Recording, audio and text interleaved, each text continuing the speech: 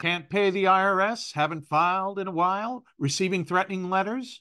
Yeah, it's about to get worse. The IRS is hiring an army of agents targeting hardworking Americans like you. You need warriors on your side. You need Tax Network USA. Tax Network USA employs brilliant strategies to solve your IRS problems quickly and in your favor. For instance, they've discovered a limited time special offer that the IRS is willing to waive $1 billion in penalties. Find out if you qualify before it's too late. Never call the IRS alone. Let Tax Network USA attorneys handle it. They have preferred direct lines to the IRS. They know which agents to work with and which to avoid.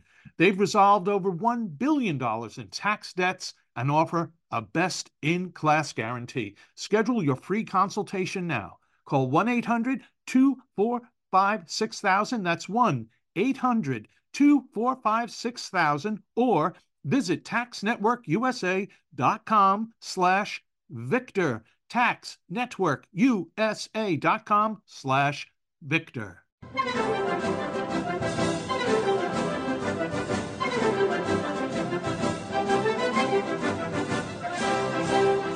Hello, ladies. Hello, gentlemen. This is the Victor Davis Hanson Show. We are recording on Friday, January 21st, 2022. I'm Jack Fowler. The host, the namesake, is Victor Davis Hanson, and he's the Martin and Ely Anderson Senior Fellow at the Hoover Institution. He's also the Wayne and Marcia Buskey Distinguished Fellow in History at Hillsdale College. Victor's a best-selling author.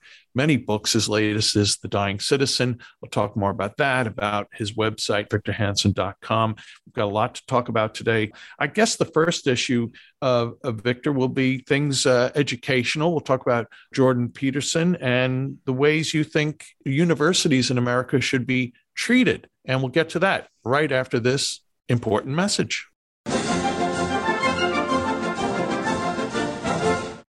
Have you heard of cancer-fighting foods? The American Cancer Society discovered diets rich in fruits and veggies may actually lower your risk of cancer. Hopefully you hear this and run to the store for 5 servings of fruits and vegetables every day. If not, you should consider adding Field of Greens to your daily health regimen. Each fruit and veggie in Field of Greens was doctor selected for studied health benefits. There's a heart health group, lungs, kidneys, and metabolism groups, even healthy weight.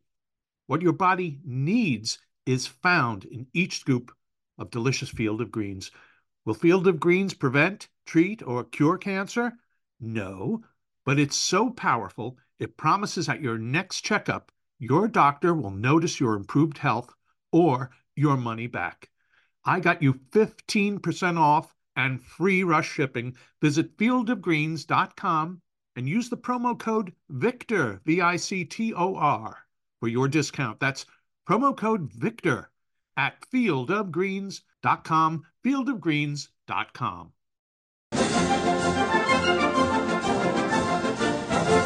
We're back with the Victor Davis Hanson Show. Again, I'm Jack Fowler. I'm the director of the Center for Civil Society at American Philanthropic. Visit it, centerforcivilsociety.com. Victor, some interesting stuff happening this week, academic related. One is a piece you've written called Treat the University as It Is Now, Not As It Once Was. And I'd like to get to that after we talk about the news that broke this week, broken by Jordan Peterson, the Canadian academic who announced and wrote a significant piece in the National Post, Canada's kind of not lefty paper, that he had quit the University of Toronto, where he's been teaching for years, where he was a tenured professor, and he left because of the ideology of DIE, diversity, inclusion, equity, and for a number of reasons, among them that if you were a student studying under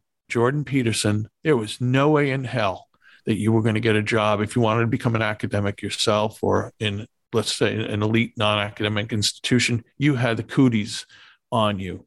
Victor, I think this is an important and telling thing that happened. I'm assuming, I don't know this, that you may know Jordan Peterson a little bit. Anyway, what thoughts do you have about this move that he took and anything about Jordan Peterson himself?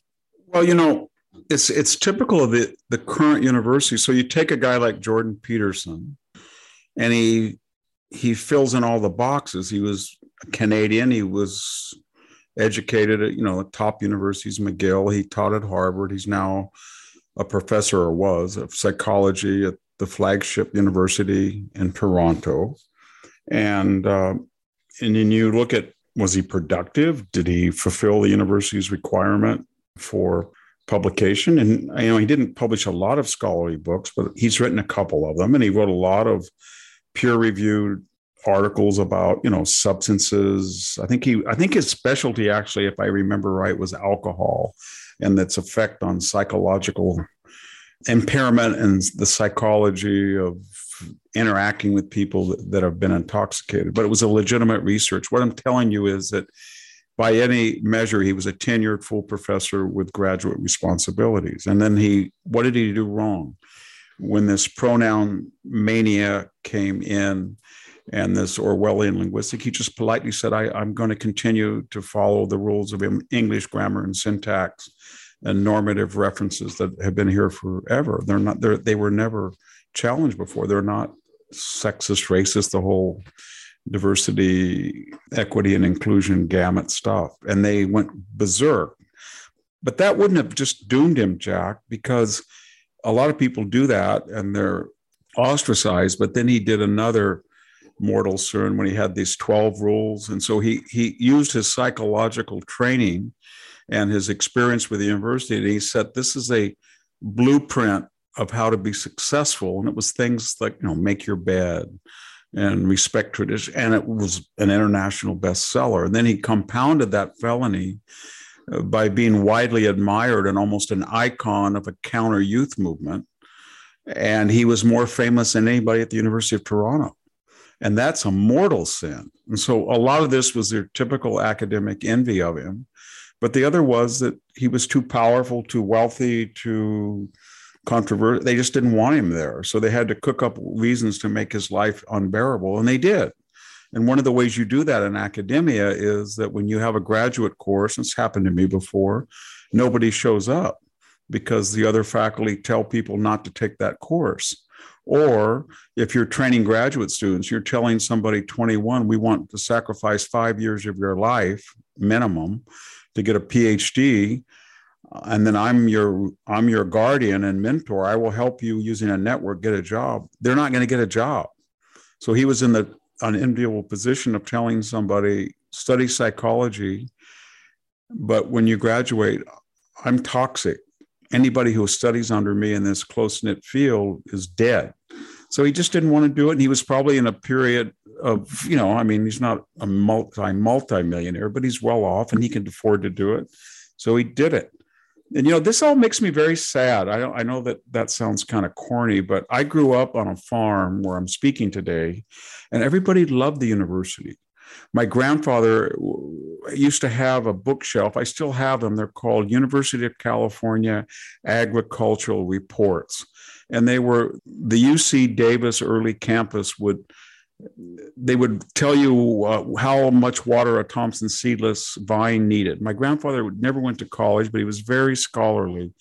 And, they had Latin in high school, and he would take them very seriously. And he would say, these are principles of viticulture.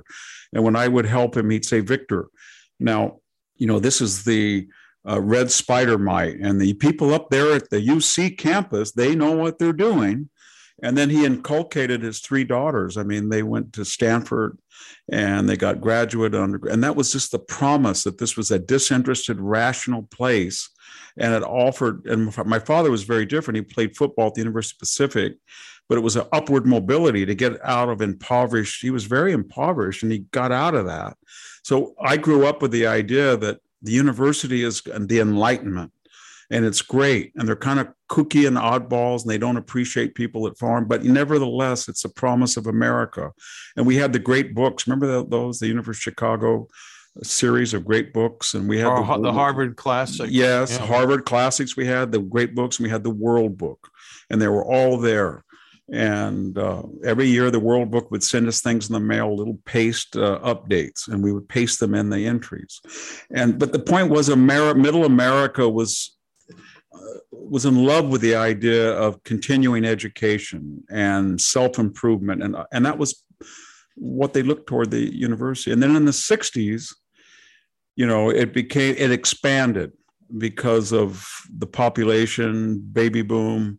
And they started adding things into the curriculum that had not been there, mostly in the social sciences, but also, to be fair, in the vocational.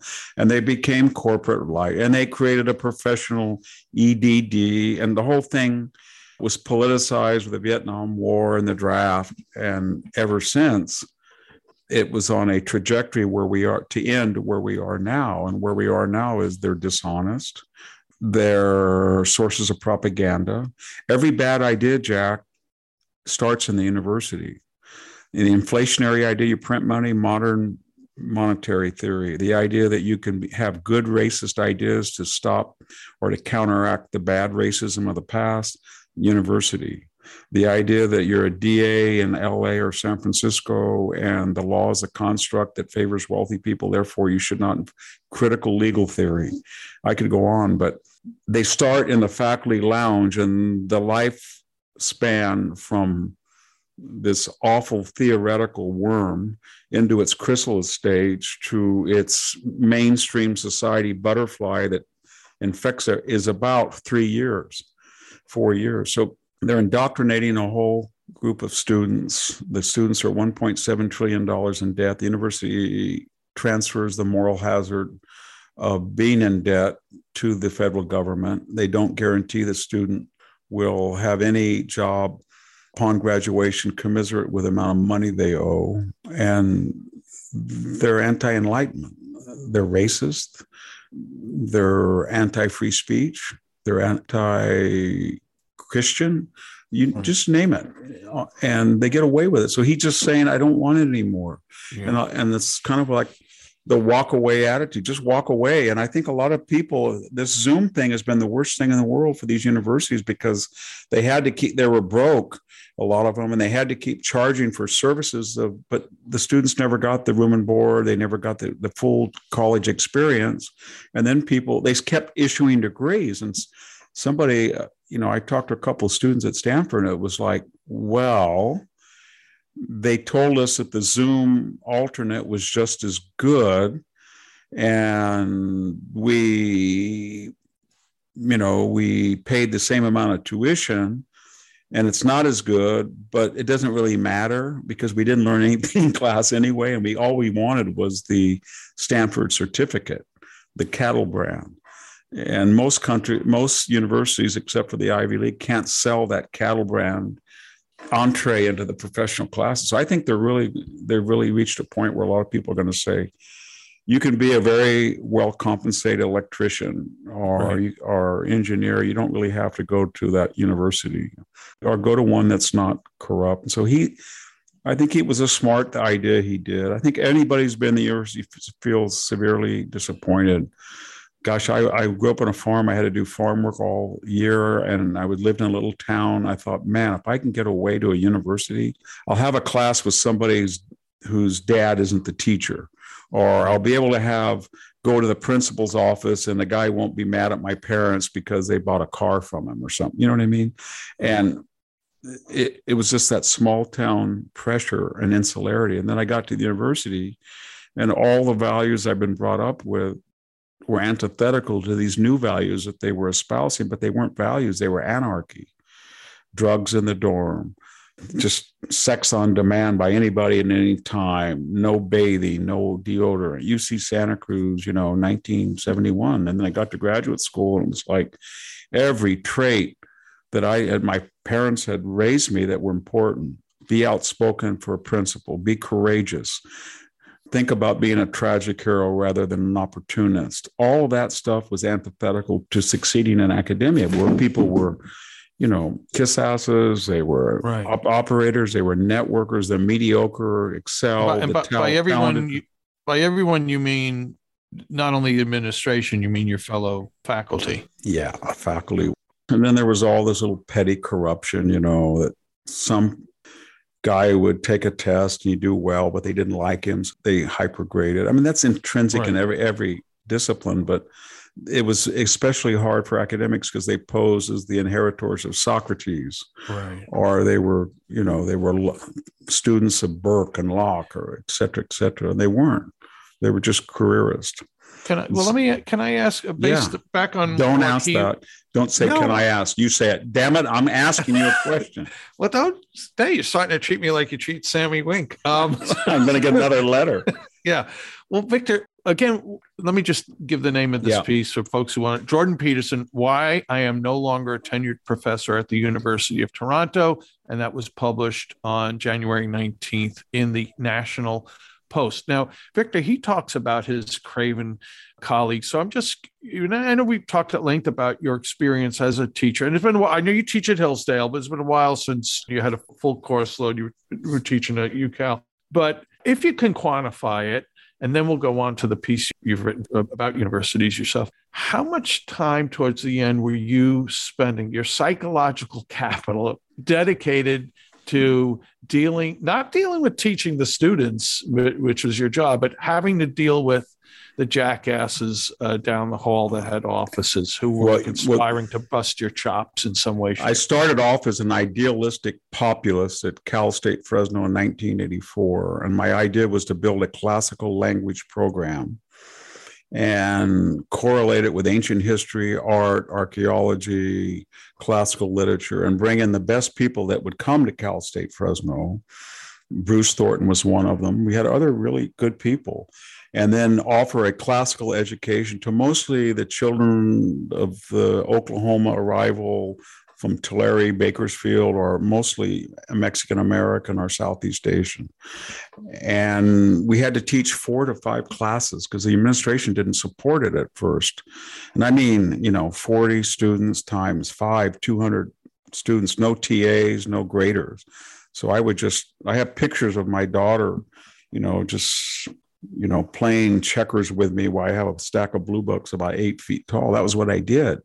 And I didn't mind that. But then the more I got into the university, and I was, finally after being part-time, I was full-time, then tenured, and then, full professor. And then I started to notice that I was on all these faculty committees, and it got, I was on the honors program. A private donor gave all the money he could and said, I'm going to stop the brain drain from the valley. You're all going to have a classical education, Western Civ, tough core classes. Victor, you'll be one of the first faculty members. And so I was. And then all of a sudden it was, well, why does he get to be in there when my poetics of gender identity has been neglected? And I'd like to have a course in the gender identity of the West.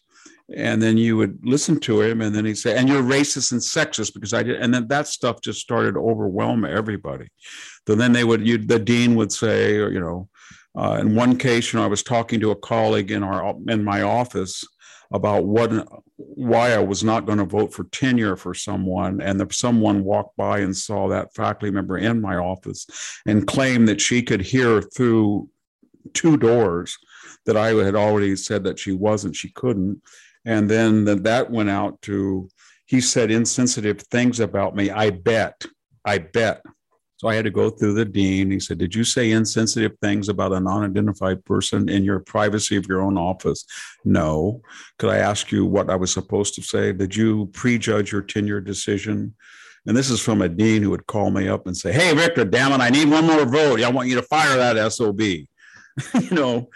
without any evidence. So I'd say, I was always, and it just got to be overwhelming finally. Or I'd get a call from the athletic advisor. Hey, Victor, Joe Blow is in your class. Now, he's the first person to go to college, and I don't know why he took your class. We have a list of people they're not supposed to take, and they're not supposed to take your class, but the guy screwed up, and he didn't drop it in time, and he can't go to class, and he's getting an F, and if you give him an F, it's his 3rd F, and he's disqualified from the football team. So here's what you're going to do.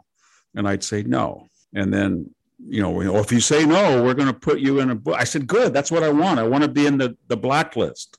And so it was that way. Finally, it got to be all the time. And then it was politicized. The Iraq War came, and a guy down the hall, he would come in this huge Land Rover, like 5 miles the gallon. It looked like it could go anywhere. It looked like it could drive on the surface of the moon.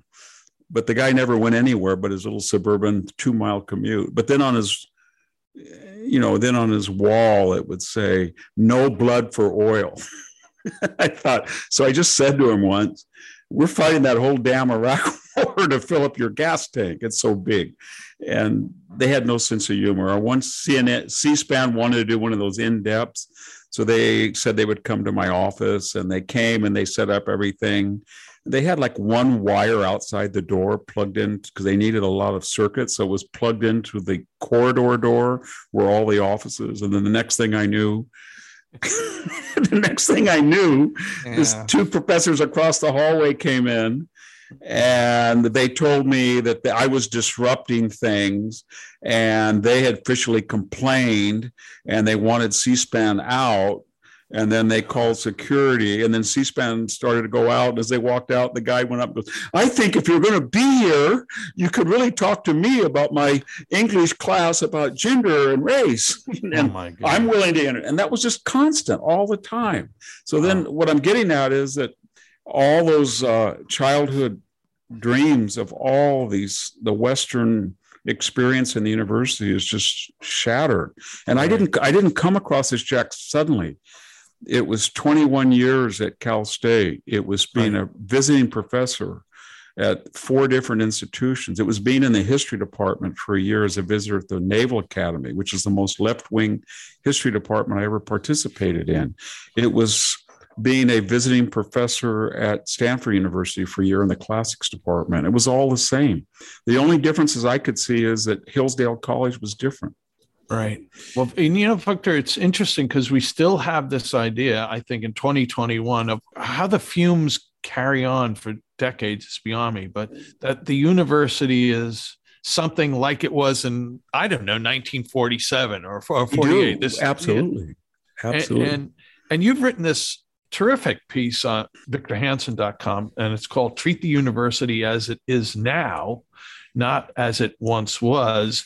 My one little spiel, which I've made before, is like how many conservatives send humongous checks to these colleges because of this mindset of what it was, not what it is. And of course, this money will be used to turn their children, grandchildren, great-grandchildren into communists. But anyway, Victor, I think it's a point that bears repeating frequently, and you've written about it wonderfully. So what is the essence of how should we treat a university as it is now? You should treat it as it deserves to be treated. You just say to the university, you have nothing to do with minor exception.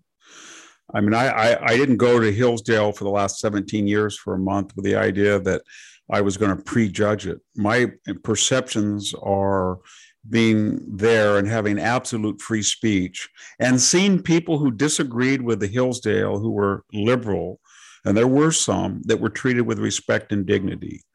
That's what it was. And then the people were wonderful teachers and they cared about students. I mean, there's a guy there in the history department, Tom Connor. That guy, if you needed him to go to a football rally, if you needed him to be an advisor for a student group, if you needed to come drive in at night to chaperone something, if you wanted his grades on time, he did everything by the book. And that's what I had remembered. So when I got there, I thought, wow, these guys are the people that my parents said that saved their lives in colleges in the 1940s. And so what we could do, Jack, is there's just some things we could do. We should tell alumni, we could have, I really do think that our billionaire class, if they're conservative, could at least say, we're going to rate a university on to what degree donor intent is followed, and then that could guide alumni not to give money to these places. It's like giving heroin to an addict. We could also have an exit exam. Just tell people when you graduate, it's not going to be tough, but everybody's going to have to take a little standard SAT-like test. Until this year, we used to always require them. If you can require them to get in, why not require them to get a BA? And I think you would see the scores probably would go down after having that education. We could say to people, you don't need this EDD. Let's eliminate the School of Education. If you want to go teach in high school, you got a choice. You can either get a master's degree or you can get a credential, but you don't have to. You can get a master's, and that 1 year will be so much more valuable. And we get a whole different type of person that loved learning to teach. And we should really divorce from the federal government on student loans and just say, you know what, we're not going to subsidize your tuition rate hikes higher than the rate of inflation. And if you want somebody's poor and they need a loan, then you back it. And if you back it, then you might tell Professor X that misses every Friday that that class cost $250 per student that they're paying for. You know, I used to buy used cars a lot and I had no money, and you should see what I had to read. They would say, Mr. Hanson, do you realize now we have to sell you that this is the interest rate? This is how much in interest you're going to pay. These are your assets you put up. Why don't they do that for 18-year-olds? This is what you're going to pay. This is what the interest, this is what the cumulative cost is. This is what the breakdown per class will be. These are the various majors and the average salaries you will get if you major in this and you stay in this field. You can, and this is what each class costs. And we'll say, no, that we're utopian Socratic philosophers in the sky. No, you're not. No, you're not. You've got a system that's rigged that puts $1.7 trillion on debt on teenagers. So I lost all that idealism, and I wish I could get it back because it was a wonderful feeling. And one last thing, Jack, I almost would cry sometimes. I get so sad because Cal State Fresno had about 100-mile circumference. It was the only major university between Bakersfield and Sacramento and the Nevada border and the coast before UC Merced. And it's better than UC Merced. It had a wonderful library, over 1 million volumes. But my point is, you would get all these people, you know, the Navy pilot from Lemoore Naval Air Base that wanted to take a course. You'd get the housewife, you'd get the secretary, you'd get the corporate guy who's retired, and they would all come and they all worship faculty, the idea of education. So they'd all use very fossilized, hello, Dr. Smith, could I make an appointment at your office hours? My name is, Elizabeth Jones. And for many years, I ran a real estate agency and I sold it and I did pretty well. And I have some time and I would like to read Shakespeare. So is there a way I could just come in on the returning student? And they did. And they were treated so often so rudely. Yeah, well, I'll be there. And then they knock on your door and say, Professor X next to you hasn't come for his office hours. And I've been waiting here for an hour. I said, he's never going to come. He's home. Or they would skip classes. They had no code of professionalism. And I'm using that as a stereotype, but it was true. It was true. This is something from 25 years ago, right? Yeah. Well, it started. And then every once in a while, some naive administrator would say, we're going to shape up. He called me up and he said, you have a colleague that has never made a syllabus. He won't return it. He likes you. Would you go down the hallway and tell him? So I went down to the student who was in my Latin class. He's a professor, but he was taking Latin from me. We were reading Catullus. And I said, you've never had a syllabus. How can you do that? Well, I just come in and talk, I leave. And then I just give them the grade they want. I said, what if you took your car to a mechanic? And he just said, I just put on any wheel, any carburetor, any fuel injection I want, and I just let him go out. So you have no sense of honor or duty. And so that's what got me about it. Now that has been force multiplied by the race, class, gender, equity, all that stuff. And it really, everybody should remember, and I think you in the audience know that, when you superimpose a totalitarian systematic ideology and you destroy merit, and that can be Jacobinism in the French Revolution or Bolshevism in Russia, or it can be, puritanical sort sects in parts of colonial America.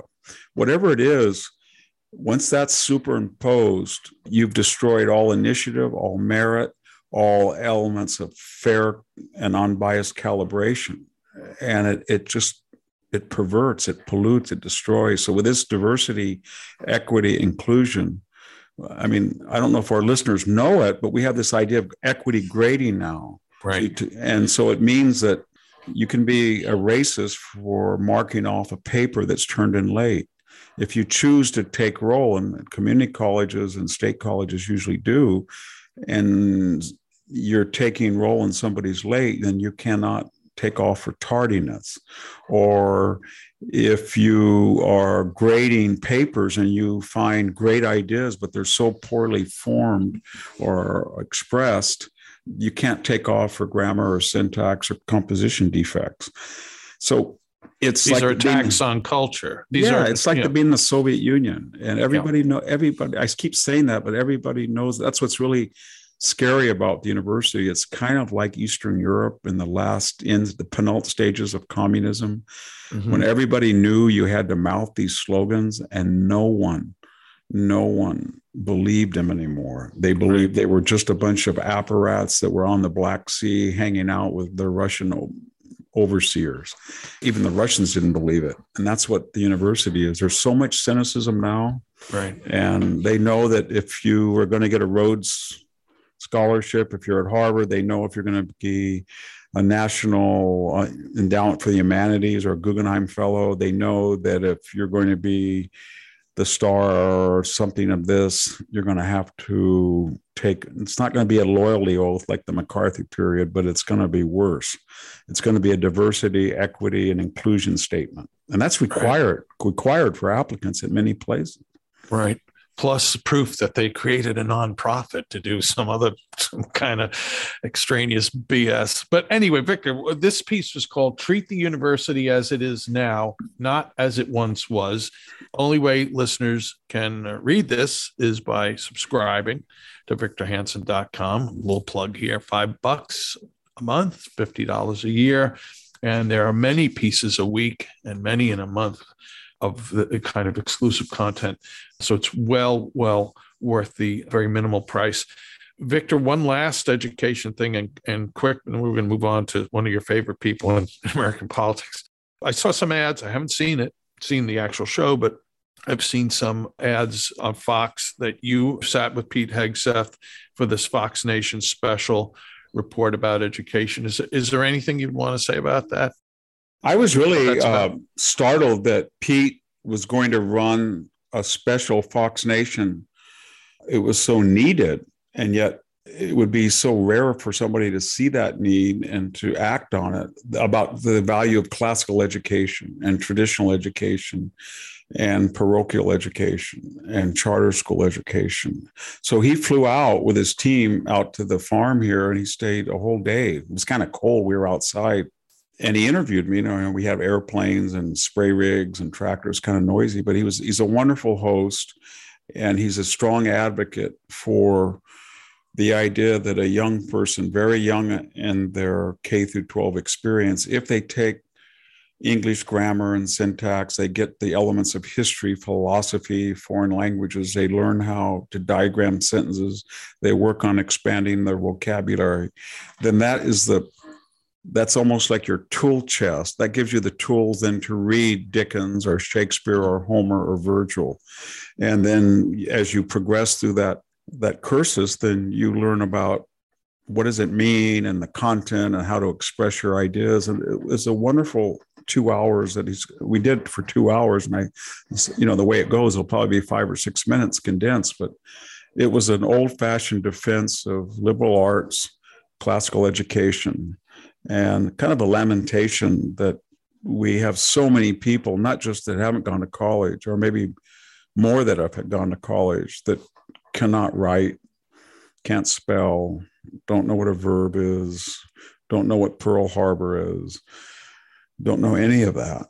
And, I just lay awake at some nights and I keep racking my brain because I have an emphasis, maybe an overemphasis in the period 500 BC to 1000 AD, and say, what was it like in 475 in Rome, say in North Africa, or if you were Augustine in Hippio Regius, or what was it like in the 15th century, early 15th century, 30 years before the fall of Constantinople, if you lived in Thrace and the Byzantine system was falling apart before your eyes? Or what was it like, if you remember in France or Germany during the 100 Years' War or something like that, or 30 Years' War, except all of that stuff, that period of turmoil and crisis when your institutions can no longer continue. And you can just feel it, the crime or inflation, but especially education. It's just deteriorating before your eyes. And then just when you get the most depressed, you'll be surprised. Somebody will write you or call you, or you'll see it on a campus or at the store, and they'll ask you a question that's just stunning.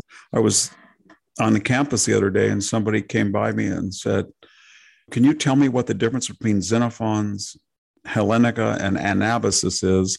And I started to tell him, which I thought was a basic question. And he said, no. I mean, the outlook of him. How did it change? And I said, well, he was a member of the Anabasis. And he was an older anti-Athenian, but especially not anti-Theban, pro-Spartan, neutral on his own city of Athens. So and we were talking, I thought, where did this guy come from? What planet did he land from? Where is he? Who produced him?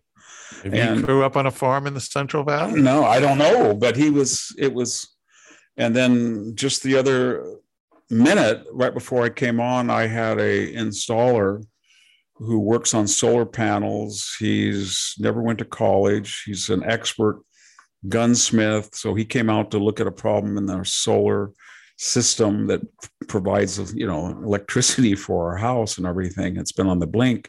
And then he was explaining this, and then he got into guns and how dangerous it is. And then I couldn't believe it. He gave me a professorial exegesis on ballistics and feet per second and different brands. And I mean, I thought, wow, I should tape this lecture. So you find these nuggets of real wisdom, then they're outside the university a lot.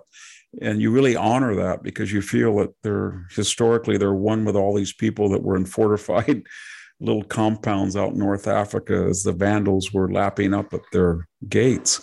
And that's the way I feel. I think we lost something. I'll say a final thing because I'm getting kind of windy, but when I was 10, Jack, in 1963, they had this idea. It was called the Tripartite Master Plan of California Education. It was brilliant. I think the guy's name was Glenn Dumpke that really formalized it in the late 60s. And Clark Kerr at UC. It was the idea that everybody could get free education at community schools. They're going to build a community college, 100 of them, 2 years.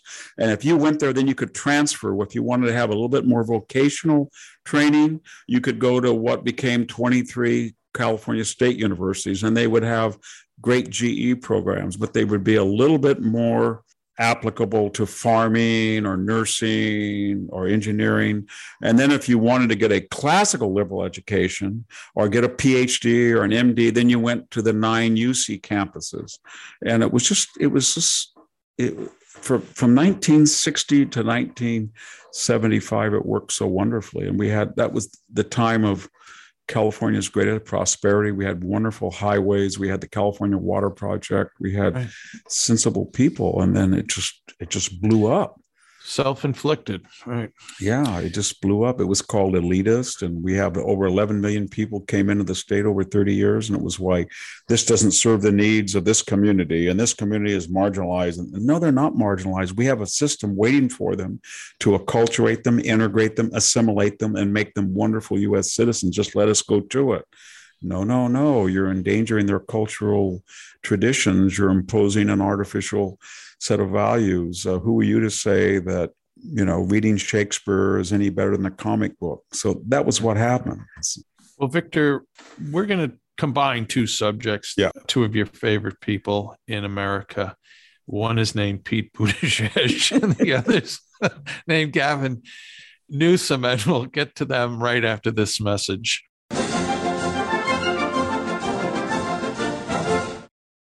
Hey, folks, if you've been listening to our show, you've probably heard Victor talk about Hillsdale College. It's one of the few colleges in the U.S. still interested in teaching truth. What you probably didn't know is that they have over 40 free online courses. And Victor is one of the professors in 3 of those courses: American Citizenship and Its Decline, based on Victor's book, The Dying Citizen, How Progressive Elites, Tribalism, and Globalization Are Destroying the Idea of America, The Second World Wars, based on his book by the same name, and Athens and Sparta, partly based on his book, A War Like No Other, How the Athenians and Spartans Fought the Peloponnesian War. Don't you wish Victor would have been one of your professors in college? Well, now you can join him as he covers some of the main ideas of his books with Hillsdale College's online courses, all available for free. That's right, for free. The courses are 7 to 9 episodes long, and they are self-spaced, so you can take them whenever and wherever. I think I'm going to start with American Citizenship and Its Decline, where Victor explores the history of citizenship in the West and the threats it faces today. Threats like the erosion of the middle class, the disappearance of our borders, the growth of an unaccountable deep state, and the rise of globalist organizations. Hey, start your free course with Victor Davis Hanson today. Go right now to hillsdale.edu/VDH to start. It's free and it's easy to get started. That's hillsdale.edu/VDH to start. hillsdale.edu/VDH. Look around. You can find cars like these on AutoTrader. New cars, used cars, electric cars, maybe even flying cars. Okay, no flying cars, but as soon as they get invented, they'll be on AutoTrader. Just you wait. AutoTrader.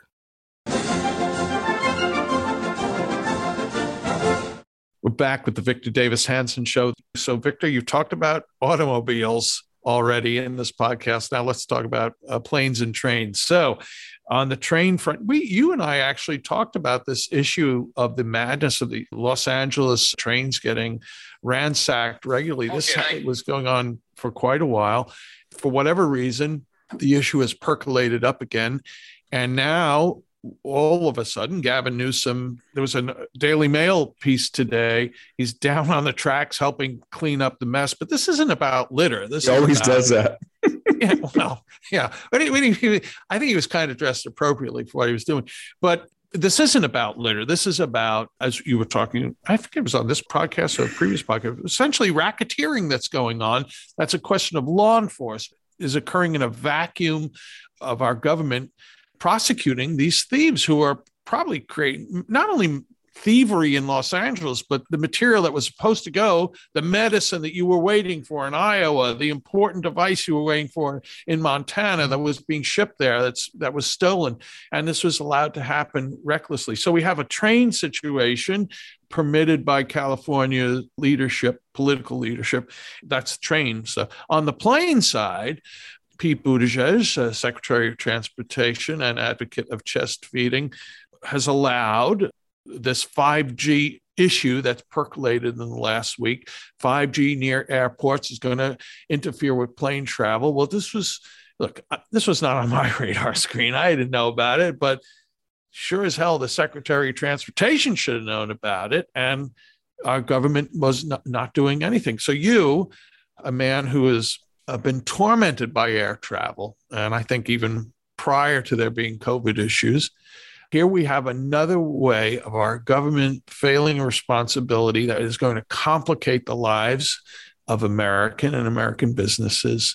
And plane travel is central to many people's lives. So, Victor, Pete Buttigieg asleep at the switch, Gavin Newsom, day late and a dollar short on trains. Any thoughts? Yeah, I'm trying to put this all together, and I think there is some common strains to these questions. And one of them is that our elites make these decisions and they have absolutely no worries about the effects on people that have to live out their consequences of their ideology. So when Gavin Newsom says he's going to spend all this money on illegal alien healthcare, or make a more progressive capitalism, or let people out of prison, what he's basically saying is, I'm not going to spend very much time on old-fashioned stuff like making sure the aqueduct doesn't leak, or getting another reservoir, or making sure you don't get killed near Tulare on a 2-lane section of the 99, etc.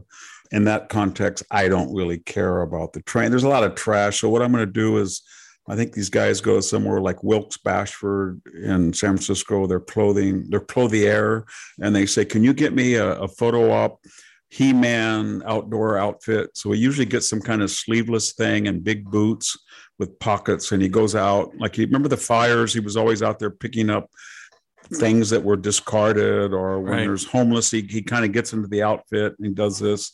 Well, he thought, well, I'm just going to go down there and show that I care. He doesn't care. As I said, those packages are not just trash. There's somebody waiting by the window and saying, I had $32, so I bought this toy for my kid, and where is it? Or somebody else, I took a COVID test, I sent it in, where is it? And it's out there on the ground. Because if he cared, he would call in that SOB district attorney, Gascon, and he said, listen, you've created a disgust for the law and disrespect and loss of deterrence for legal authority.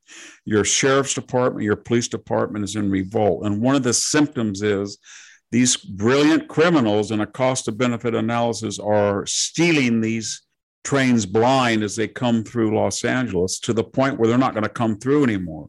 And damn it, you're going to do the following, or you're going to be in big trouble from the state. He will never do that. So he would get on this outfit and he'd do that. Pete Buttigieg, he, as I understand it, when he was a candidate, he could not make a statement, a speech, provide an answer that everybody in the audience didn't think was self-righteous, sanctimonious, preachy. It was almost like he was a 19th century preacher on the stump. It was always, well, I did this and we have to do this, and it was always, the unwashed. And then the other theme to it was always about his gender identity, being gay, or that he rode a bike and he wasn't going to contribute to climate change. And then I thought, wow. And then he would refer to, what has the guy ever done? He was a failed mayor of South Bend, Indiana, which is basically the mayor of Notre Dame University. That's all he's ever done. And people didn't like him.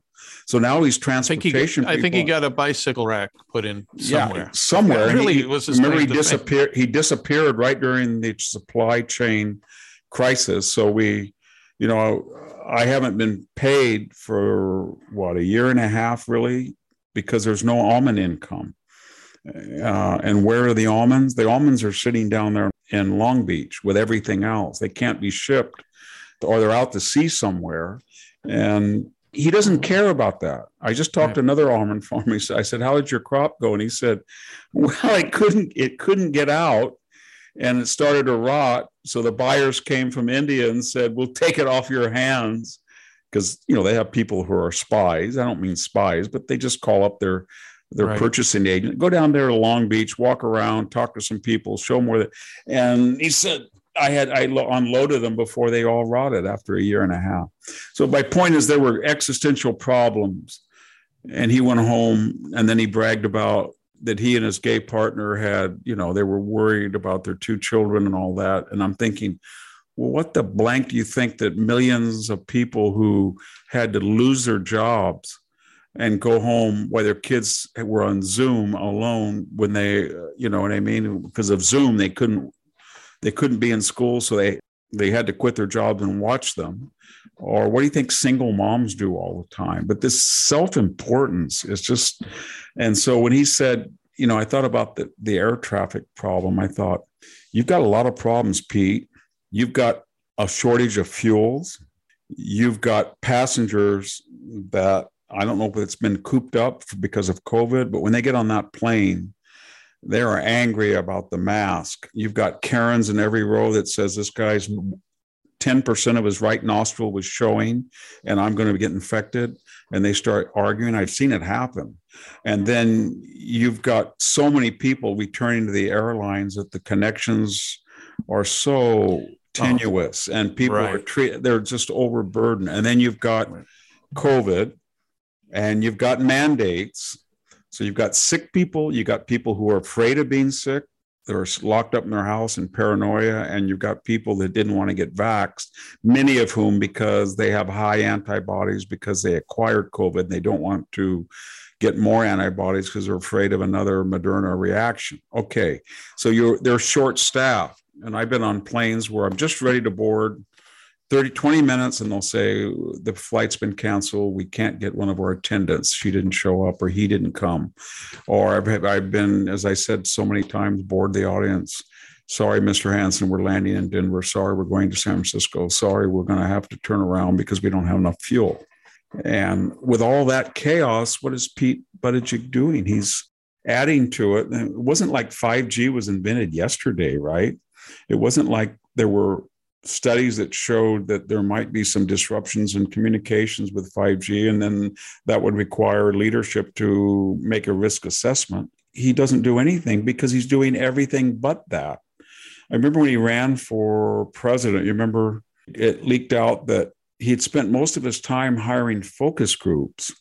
I think it was South Carolina, because he was afraid that Black Americans had a negative view of openly gay white men and maybe openly gay men. And so he ran all these focus groups. Right. And then he found out that they did. And that in these small, and then he had a guy that there were articles that said he either didn't do that or that the results. But the point I'm making was that that was his constituency. And rather than address it honestly and say, look, I've got a problem, or they've got a problem, or we both have a problem, he was secretly trying to do that. And then when he got to that state, apparently he was trying to play down his gayness in a way that he wouldn't. And so, when we heard about all of his heroic activity in Afghanistan, his heroic education, I don't know how many weird languages he speaks, but we heard everything about any sign, but we never got a sign that he was competent or he'd been in the real world, and he empathized with people who had to get on an airplane or couldn't take maternity leave, or would have been fired if they just told their boss, I'm taking a month off. And Gavin Newsom, there's two types of people I think the listeners, maybe they agree with me, are really turned off by. And one is a sanctimonious, self-righteous snob who's full of himself, Pete Buttigieg. And the other is an entitled, spoiled brat that never grew up and expects that he can get everything. And he's never been around people either. And so he play acts. So that's Gavin Newsom. Gavin Newsom's never done anything on his own other than was handed to him by a network of family and friends, whether it's business, financial, political.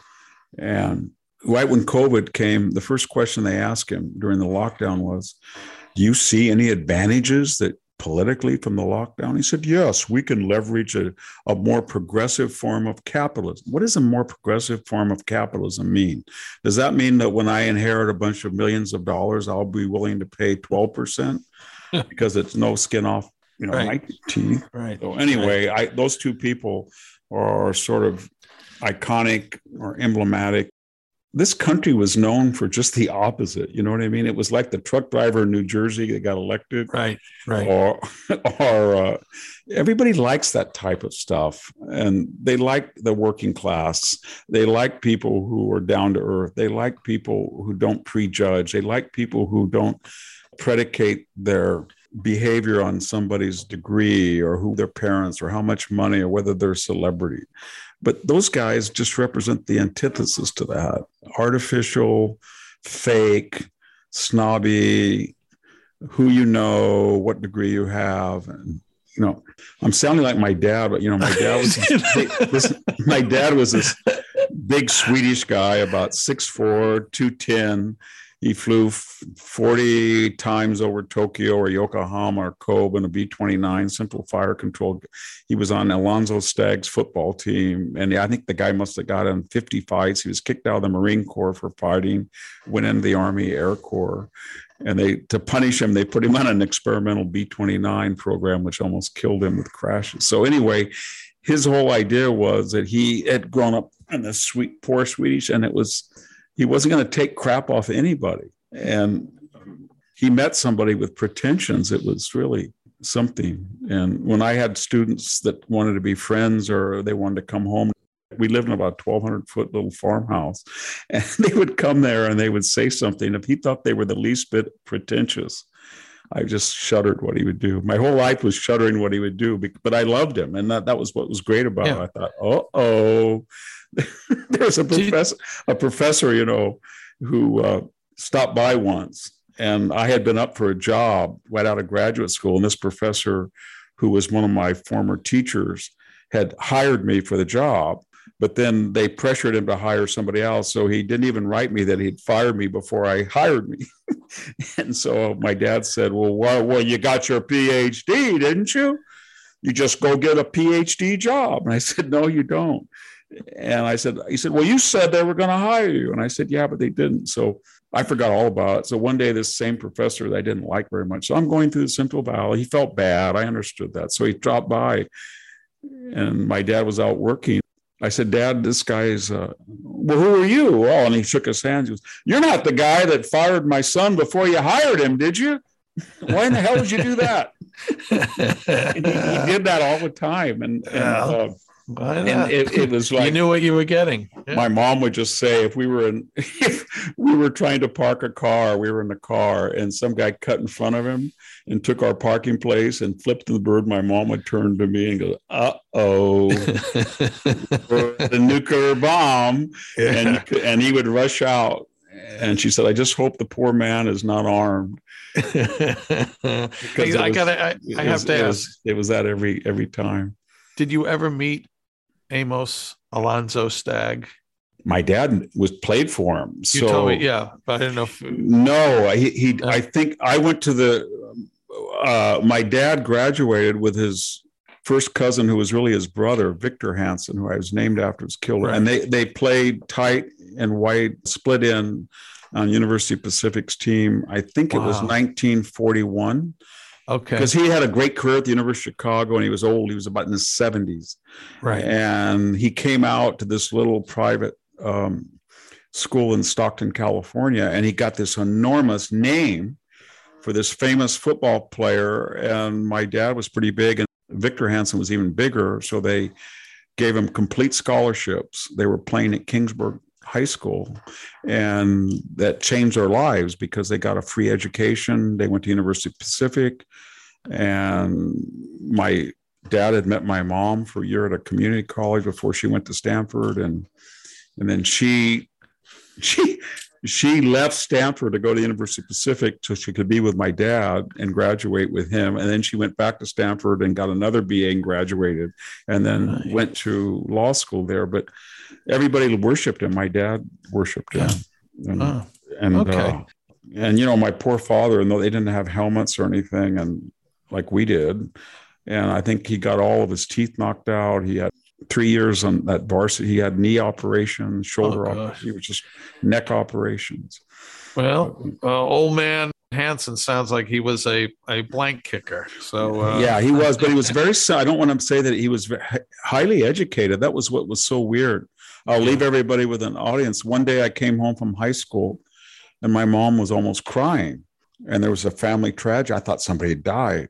And I said, Mom, what happened? She was a lawyer, a Stanford graduate, and she was going to soon be a judge. So she knew the law very well, and she always protected him. And he was a big administrator finally at this community college. And he said, well, this teacher professor was unduly treated by the president, and they're going to fire this poor man because he found some financial irregularities in the physical education department. He reported it to your father, and your father reported it to the president. And the president, that was before unions and, all the bureaucratic. You could do whatever you wanted in those days. Maybe it was better, maybe it was worse, but they fired that guy. Yeah. So my father came in and said, you fired the wrong man. You didn't understand. I have all the records. He was a whistleblower. He was kind of obnoxious, but he was a whistleblower.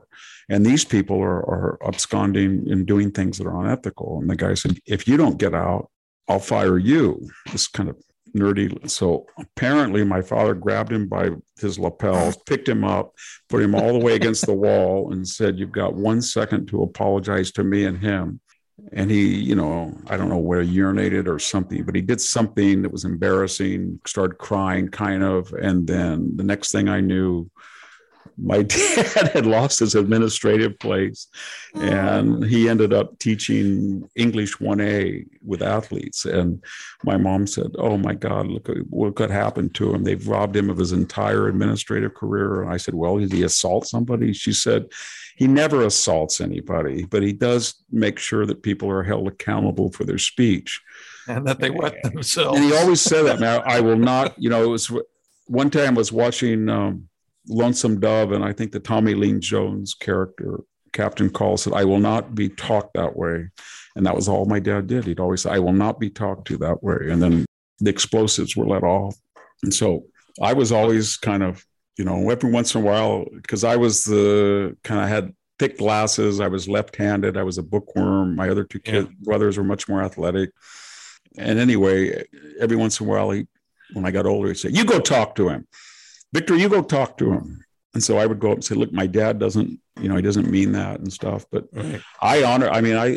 as I got older, I saw that his code was superior to my own. He was absolutely fearless. Yeah. And he was enormously talented, but he got in all sorts of things. And I thought that the more I became a so-called professor, academic intellectual, the more I found myself wanting, because I was losing some of the things that he had taught me. Right. And he'd always say, "Well, if you did the job and you turned in your paper and you treated people with respect and dignity and you didn't get full of yourself, and this guy is trying to grade you, you go in and look him in the eye and put your hand right on his breastbone and say, 'I'm not going to be treated that way, mister.'"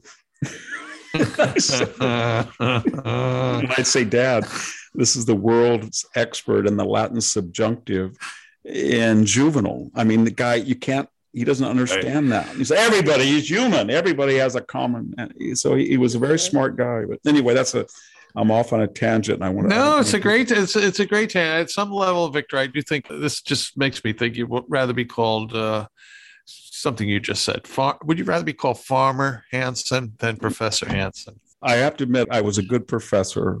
I think I was. I was a good teacher. I really put my heart in. I had a professional code that I always supported my students. I wrote their recommendations on time. I was on class. I never missed one class in 21 years except one for a spinal tap. And I was always had office out, but I was not a good farmer.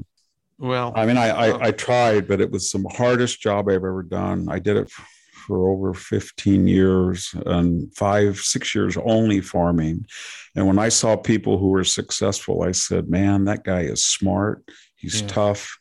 He's got an arithmetic mind. He's tough. I don't know how he does it." But I saw guys that had same amount of acreage as I did, or my brothers and I did, and they made it. Maybe they were tougher, maybe they were smarter. I don't know. But anybody who's farming, I would get up in the morning and my brain would go, $150 fertilizer, $200 depreciation, $700 per diem insurance, and now let's go to the plus. Oh, plum crop lost, grapes rotting, too much mildew in the South 40. Well, maybe we can make it up with the Santa Rosa plum crop and the Alberta peat. No, they're gone too. And it was just overwhelming. And these other guys, I have the highest respect for independent truck drivers, managers of 7-Elevens, independent farmers, anybody disconnected with the state or the corporate world that is an independent entrepreneur, small business person. I don't know how they do it. Everything is against them. The government's against them. The culture's against them. Right. How those guys do it, I don't know. Yeah, my father-in-law was an independent trucker and just a great man. And you're right. You have to buy X amount of gas in every state. And oh my gosh, they're some of the brightest people. How we ever got in this country of honoring the guy with a BA in sociology is, Einstein, and deprecating a independent truck driver or a carpenter or electrician or a small business person that was plumbing or cleaning outfit or people who clean toilets day in and day out. I don't know, but these are the people that you should admire. You really should. Right. I do. And when I see somebody in my university or other schizophrenic existence and they have that pretense, I have zero respect for them. I really do. Well, to the sociology professors who are listening and fans of the show, at this point, it doesn't matter anymore, Jack. I'm a fatalist at this point. I think the people who are sick and tired of me in the academic world are already legion. Well, Victor, we have spent a lot of time. Quickly, I'll ask our listeners to subscribe to the thing I write every week. It's called Civil Thoughts. Great little newsletter, I think. You'll find it at civilthoughts.com. Visit the other thing. I'm the director, Center for Civil Society at American Philanthropic, centerforcivilsociety.com, victorhansen.com. Subscribe to our listeners who leave ratings on iTunes. Thank you very much. Those who leave written messages, we read them. And here's one I'd like to read. It's from CA 1955 Ma, and it's titled Endearing. I subscribe to VDH's Blade of Perseus, and I choose to listen to the triad of weekly podcasts on Apple Podcasts. I listen enthralled while I execute my indoor-outdoor responsibilities. It may seem a small thing, but I always leave the podcast satisfied and impressed with the content and with a smile on my face as Dr. Hansen closes with a thank you to the listeners. His thanks seem so sincere and genuine, not perfunctory. I listen to a great man who talks to, not at me, and is humble enough to thank me for listening. Wonderful. That's CA 1955 Ma. Isn't that nice, Victor? Yeah, very nice. Yeah. You know, I read the comments and they're so nice and I appreciate them, but they're also instructive for me. Yeah. Yes. Especially, and I'm going to beat a dead horse, especially my inconsiderate treatment of poor Sammy Wink. Yeah. So, well, I'm just teasing. Well. I like the idea that I shouldn't interrupt Sammy, Yeah. but I do read them and I deeply appreciate it. And I think about all the people who are listening and reading, and I hope I can offer them some solace in a very troubled time. Well, I think you do. And on that note, my good friend, I wish you and I wish all our listeners the best. We'll be back soon enough with another podcast. And we thank all of our listeners for listening to the Victor Davis Hanson Show. Thanks, and we'll see you again soon. Bye-bye. Thank you. At Just the News, we break the stories others in the media ignore or are too afraid to tell. We did it on Russia collusion, Hunter Biden, and the security and intelligence failures that preceded January 6th. Our stories have real impact and reach because we stick to the facts. I'm John Solomon. You can help me expand our honest, unvarnished, and unbiased reporting by becoming a premium member at Just the News. You'll get an ad-free experience and exclusive member-only access to events, and you'll be helping us dig up more truth. Join today at justthenews.com/subscribe.